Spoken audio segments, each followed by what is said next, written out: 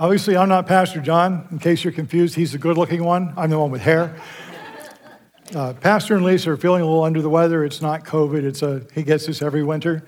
And this year he felt confident enough to let the B team step up and fill in for him. And I always appreciate that. He'll appreciate your prayers.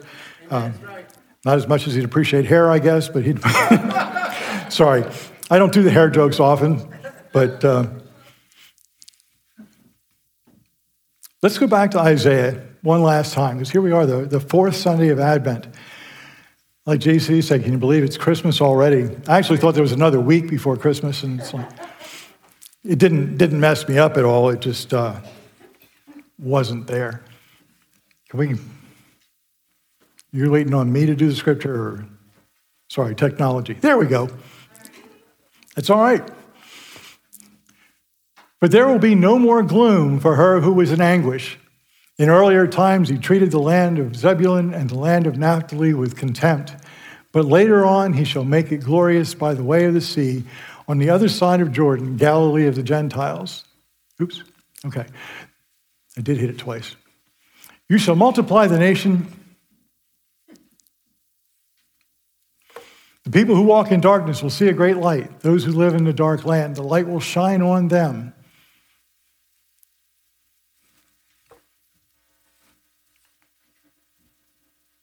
For you shall break the yoke of their burden and the staff of their shoulders, the rod of their oppressor, as at the battle of Midian. For every boot of the booted warrior and the battle of tumult and the cloak rolled in blood will be for burning, fuel for the fire. For a child will be born to us, a son will be given to us, and the government will rest on his shoulders. And his name will be called Wonderful Counselor, Mighty God, Eternal Father, Prince of Peace. Let's stop there. We've talked about Wonderful Counselor, Mighty God, Eternal Father. I'll be honest with you, those are kind of straightforward things to me and make a lot of sense. And we got to Prince of Peace, and I imagine, like a lot of Christians, I just kind of hear those words and think, oh, that's neat, and it goes past. I thought, what the heck is the Prince of Peace? So let's talk about peace to begin with. What is peace? It's a word we throw around a lot. We just had peace treaties signed over the last few months, and people stopped pointing guns at each other. Is that really peace? Those of us who are old enough to remember the Cold War, if I cared enough, I could have got a little Cold War ribbon because I served in the Navy during the Cold War. The Cold War lasted 50 years. We didn't shoot guns at each other, us and the Soviets. But there was conflict. There wasn't really peace. Conflict was kind of low-key and fought through proxies, and the simple lack of aggression is not peace.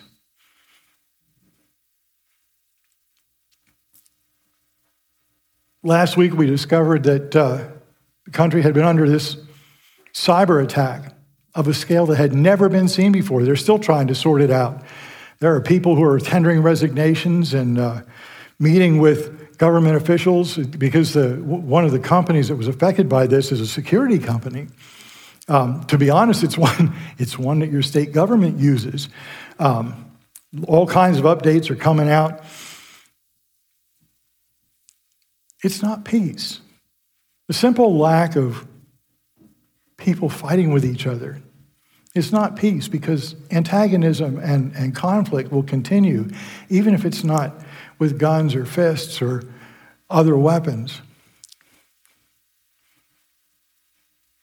What about personal peace? You can't go anywhere today without being confronted with the idea of mindfulness. At where I work, we have Wellness Wednesday. Every week they send out a little email with, some of it's kind of cute. They're cute videos that you can watch and, to make you feel good. It's the cute animal videos. If you ever were to see my Twitter feed, it's all cute animals. There's nothing peaceful about it. They're just cute. But then there's always some mindfulness tip. I was part of a weight loss program, lost 30 pounds this year, and every week we had a little mindfulness exercise. You go to the supermarket, it's in all the magazines at the checkout. What's mindfulness? And it doesn't lead to peace. Mindfulness is just, as you start to practice it, is a way to just calm yourself and kind of center your life and separate yourself from what's going on around, not be judgmental about your life, and it will bring a sense of calm, a feeling of calm. Now, that comes from an idea that's much deeper than that. It actually comes from Buddhism. And the idea there is to become no one. The source of all conflict, according to this philosophy, is desire. And the idea is just to separate yourself from all desire and to become no one and to enter nirvana. But that won't lead to peace. Might ask, why not? Well, where does conflict come from? Where does discord come from? Where does it all begin? And it begins in a chapter of the Bible that we never read in this church. That's a joke. It comes from Genesis chapter 3. I say it's a joke because Pastor preaches about every other week on either Genesis 2 or Genesis 3. It's okay, Pastor, you keep doing it. But Adam and Eve, they had it. They had the peace, they had righteousness, they had holiness, they had that perfect, ideal, wonderful relationship with God. And then the enemy slipped in and he created doubt. Did God really say? And he was like, well, yeah, kind of. And they bought the lie. And they sinned against God. And the first thing they noticed is that they had a problem with each other because somehow they didn't notice that they were naked. So they got clothes on. And then God came and started calling for them. Hey, Adam, it's time for our walk in the garden. Let's go. And they're hiding. They'd never been separated from God before. No peace. There was no peace. And it just got worse from there because God cursed Adam, God cursed Eve, God cursed the earth, kicked them out of the garden, sent an angel with a flaming sword to say, no, you can't come back in here because you could live forever in this state if you eat from the tree of life. No peace. But God had a plan because in that same chapter he says, there will come one. There will come one and he will step on the serpent's head. And he will restore that relationship.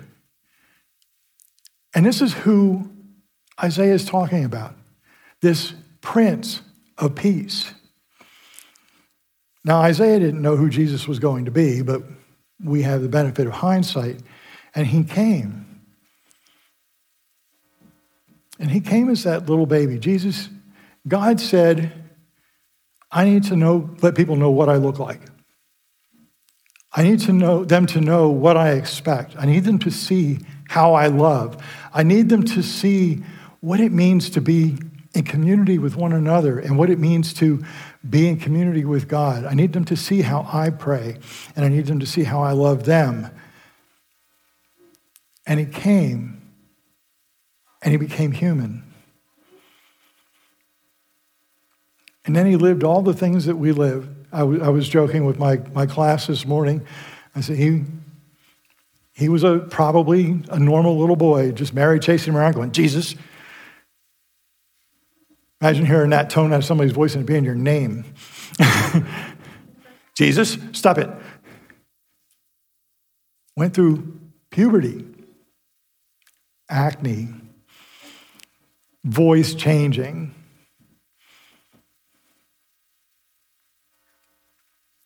Suffered all the things that people at that time suffered. I mean, we think we have it tough now. We have refrigeration, air conditioning, transportation. We got it really good. He walked everywhere he went and suffered everything that people suffered. He did that for peace, in part. What do I mean? The source of conflict was a lack of relationship. We couldn't relate to God anymore. The sin that Adam and Eve committed corrupted us. We're born not able to reach out and communicate with him. We just can't do it. And he came and said, I will be the reconciler. What was Jesus' first words when he started to preach? Do you remember? Repent, for the kingdom of heaven is at hand. The Prince of Peace came to preach kingdom. That's kind of cool. Starts to make a little sense now if you're like me and you just kind of breeze past those words because we hear them every year. Oh, Prince of Peace. The kingdom of heaven is at hand. How do we achieve peace then? Well, first, as I said, through reconciliation. This is always, if you're involved in conflict that people are trying to, in an organized manner, resolve, chances are you're meeting with a mediator, someone who's going to help you talk out your issues and reconcile them. Nations do this, people do this, companies and unions do this. People get together and you try and reconcile your differences.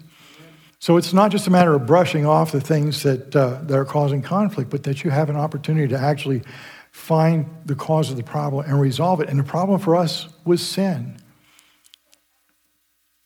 No amount of obedience to the law, no checking off check boxes in the rule book, no amount of Sunday services is going to fix the sin problem.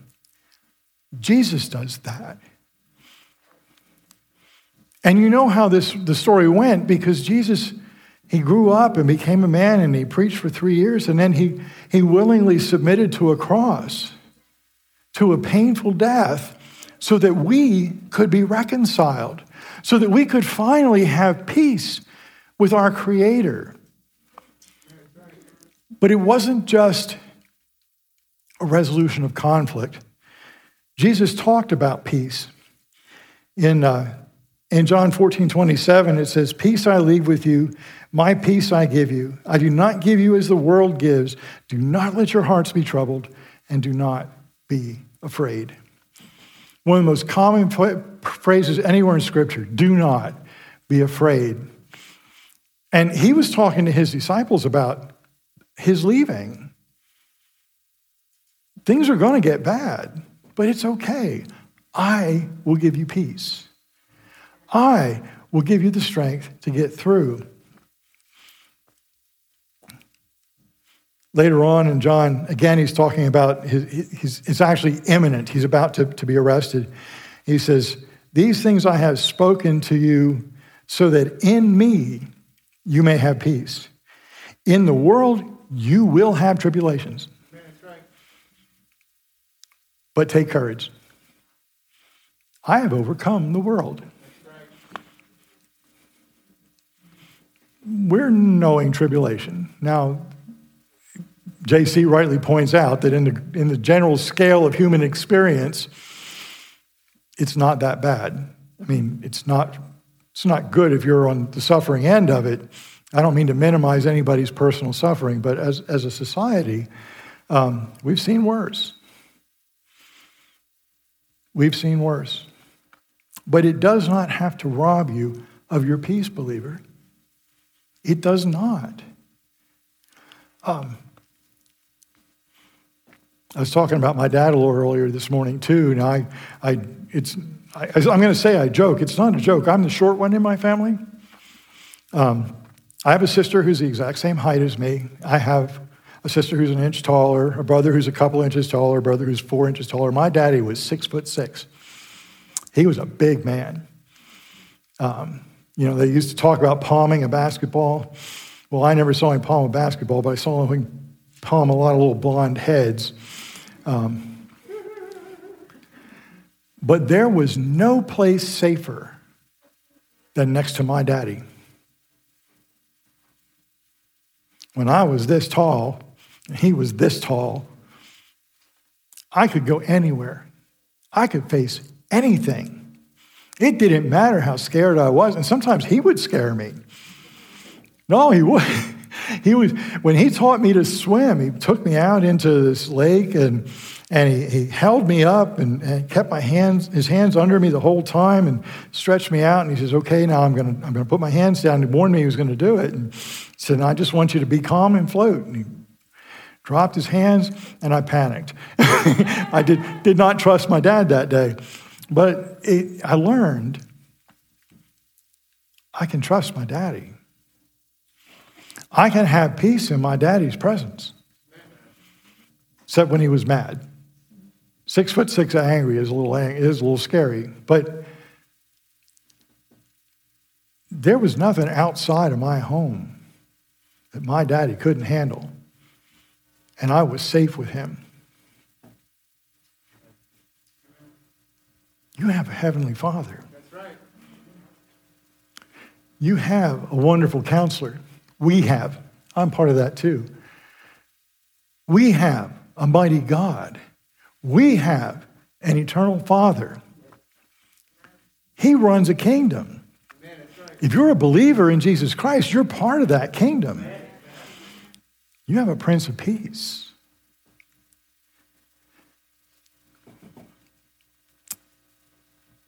And it's not the end.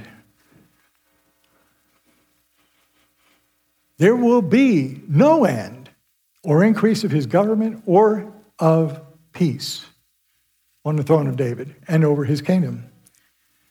No end of peace. I don't know what you're feeling today. We're all going through something or another. Some of us have done well over the last year, and some of us have not. And some of us are experiencing things that have nothing to do with COVID and race tensions and politics. And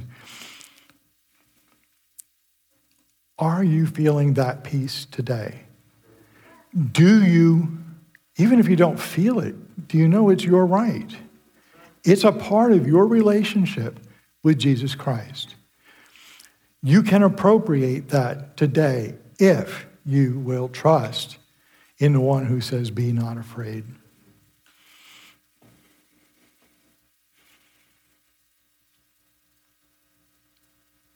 I'm going to ask JC and Brendan to come back up. We're going to wrap this up kind of quick. This is what happens when you find out at the last minute you're preaching.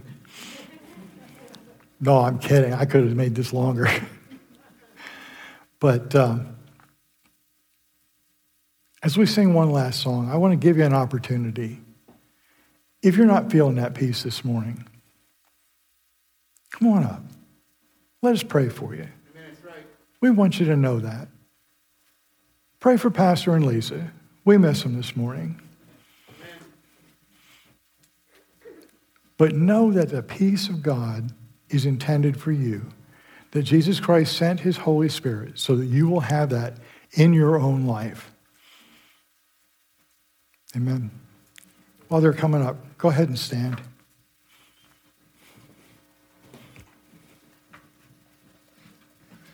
And we'll pray, a little prayer quick.